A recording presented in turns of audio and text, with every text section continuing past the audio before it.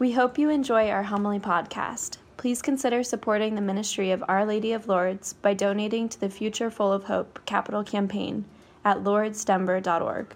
We are so grateful for your support. These beautiful readings tonight teach us about the beauty and the value of prayer for the Christian.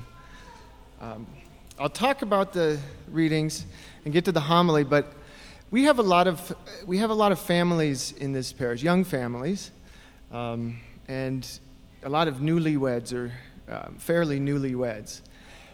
So I thought it would be nice, knowing that after Mass I'm going to do a blessing for a couple that's celebrating 50 years of marriage, if we would recognize them at Mass. I hope this doesn't embarrass the Worcesters. Where are you now? Yeah. Thank you. Thank you for your example and your witness. 50 years of love, sacramental love, a sign to the world of who Jesus is. That's our mission.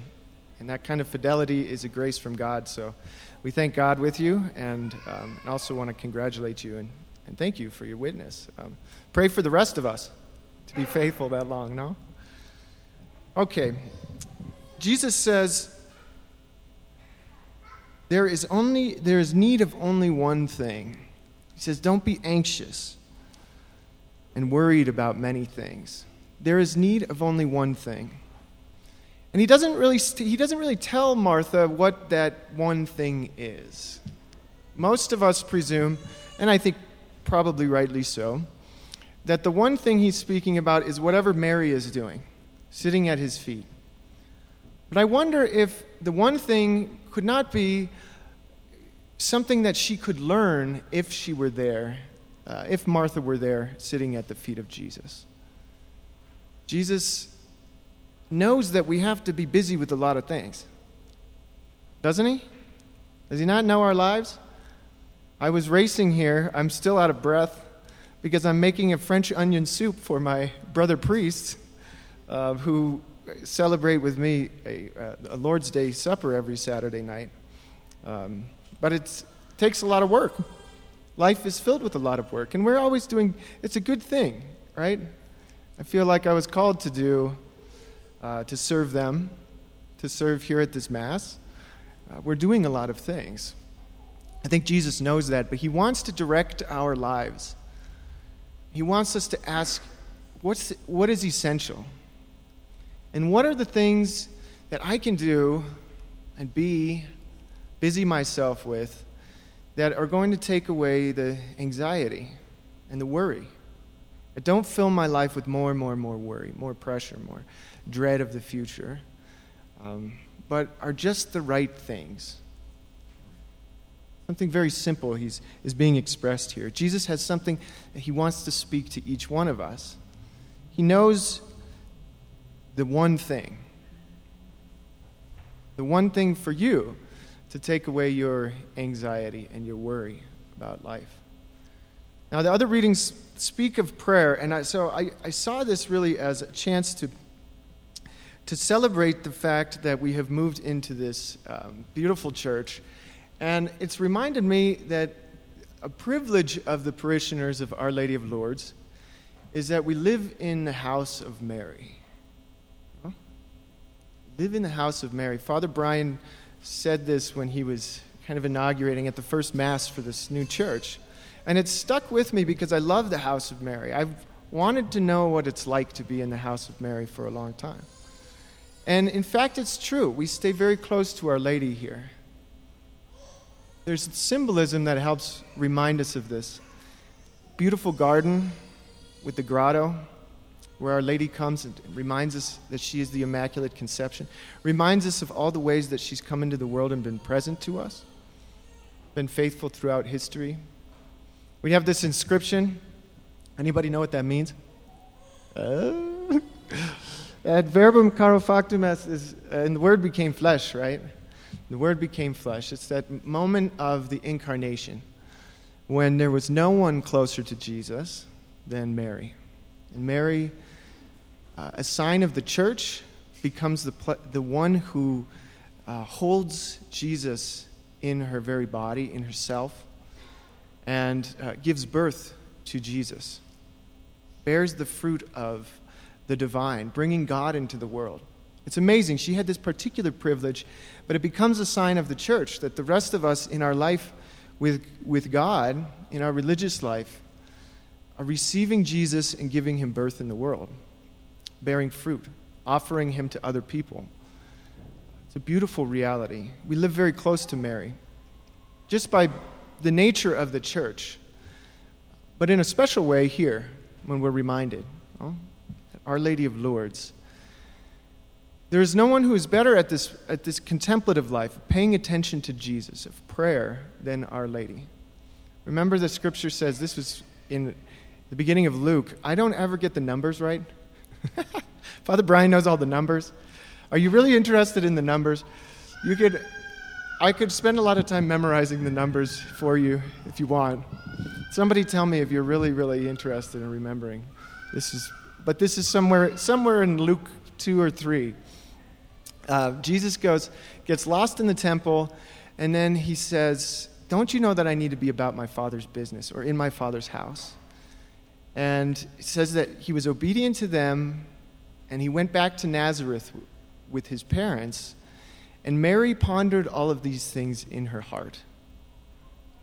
That's the stance of Mary. It's a beautiful description of Mary, and exactly what Jesus is calling us to tonight and in these readings. To ponder Jesus in our hearts, to let him speak to us. There's a promise in baptism, at least the way we talk, in our catechism and in our doctrine, that says that you are given the Holy Spirit who can speak God's voice inside of you. But we don't always listen, right? And so the church is constantly exhorting us to listen and giving us reasons to. Paul, in the second reading, he says, what can be revealed to us is the very mystery of the world. The very mystery, the meaning of everything has come to us. And the Christians, Paul says, are the privileged ones who know this mystery. And because they know this mystery, their lives are transformed into Jesus, and they proclaim Christ to the world. Jesus, he claims, is this mystery. This is very abstract language, no?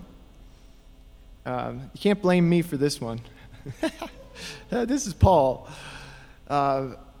Jesus is the mystery. And when he came into the world, everything started to make sense. That's the idea. Everything falls into place. Everything starts to make sense. About each one of us, about the world, about the direction that the world is going, about time. Let's reflect on it in terms of the past, the present, and the future. Jesus makes sense of everything that happened before. Everything leading up to this point for Paul. He makes sense of the promises God made to Israel. He makes sense of the whole universe.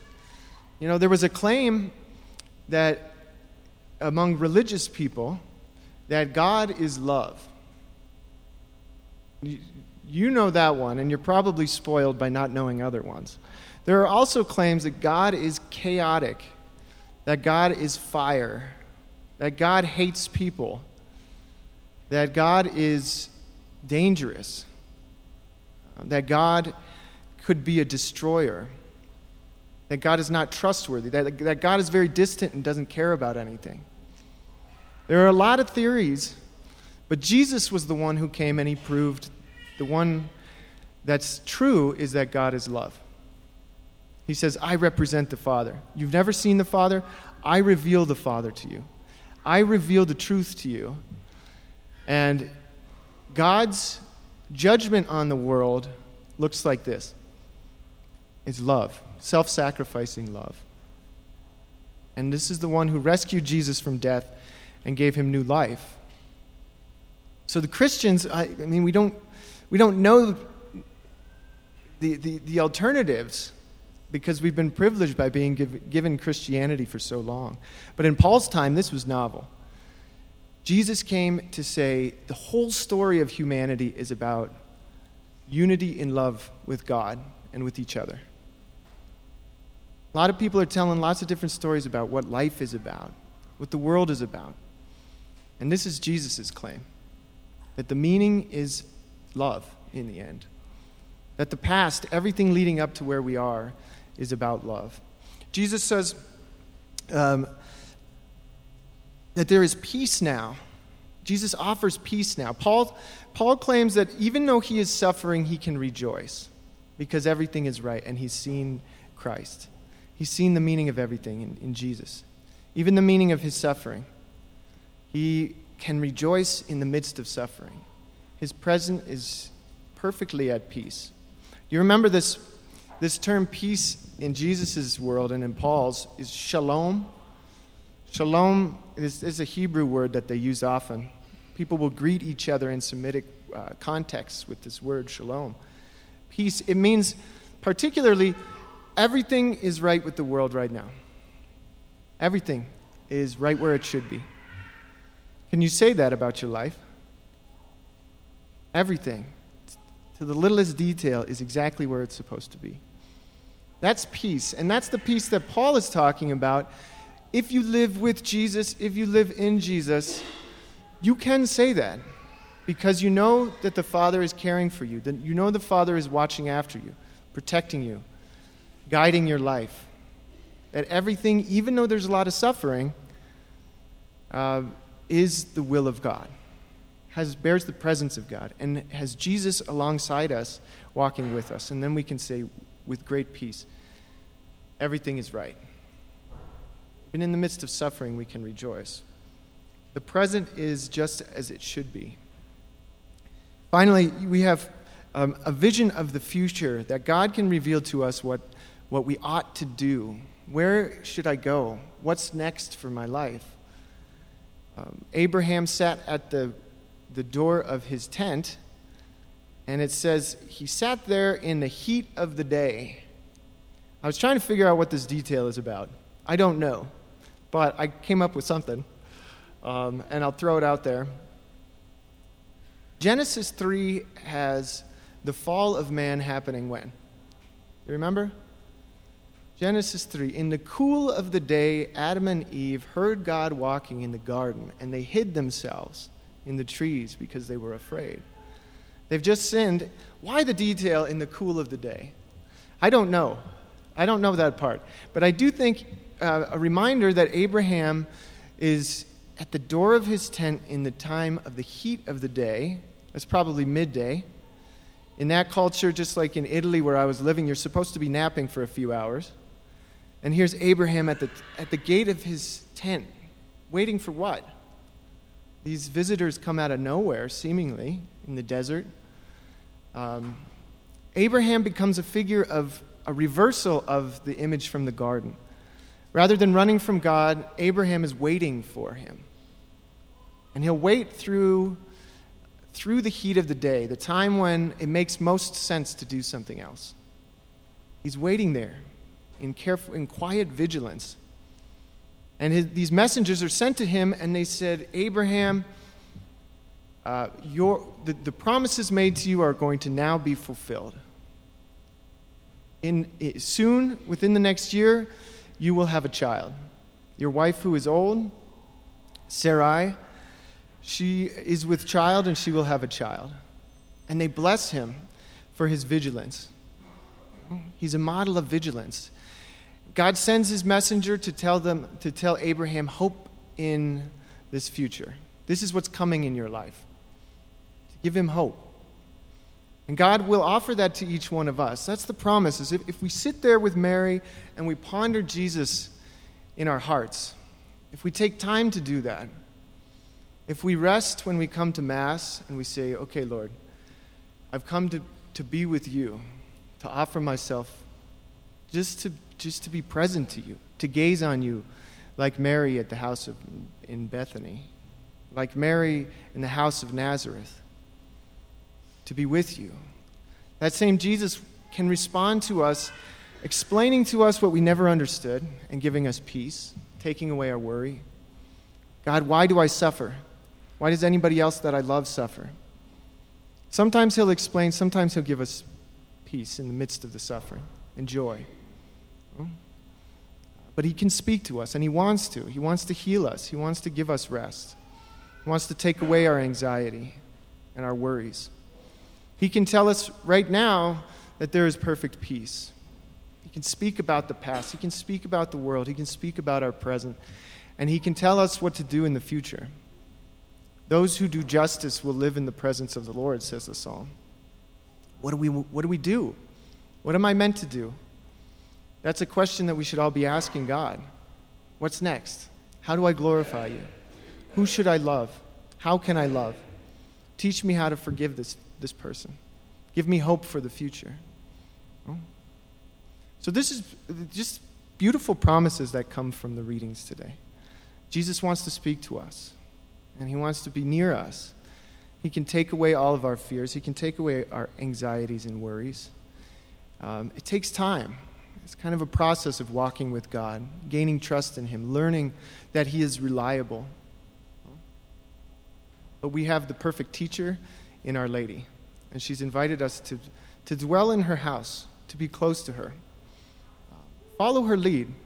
Develop a devotion with Mary if you don't have one. Foster your devotion this week with Mary if you want to come closer to Jesus, if you want to hear his voice more clearly. Sit and ponder Jesus. Try to make some time to do that. I think we have gathering at the grotto. Do we have adoration sometime this week? Okay, there's some Friday morning stuff for men. And then the church is always open to come and visit and be with Jesus for a little bit. Take time out of your week. Take time out of your day. You can sit in your chair at home and turn off the Netflix. I know they're fun. I like the Netflix. And say 10 minutes of prayer. Just say, Jesus, I know that you're here. We live in the presence of God. Put yourself in the presence of God and ask him about life. Ask him about if he wants to say anything. If he doesn't say anything, turn on the Netflix. I recommend the Stranger Things. This is the great privilege of the Christian, Sometimes we think, this whole thing is about trying to be a good person or not go to hell or something of feel good. And in the end, it's not. There's so much more to Jesus. And we're always learning. Here's this great mystery. I like that Paul uses the word mystery when talking about Jesus, because it's something that can never quite be conquered by us in our understanding. There's always something new to hear. There's always something new to know. So we thank Jesus for his presence in our lives. We thank the Lord for speaking his word into our hearts, for giving us peace. And we thank him for the great gift of Our Lady, in whose presence we learn to ponder Jesus, in whose house we've been invited to pray.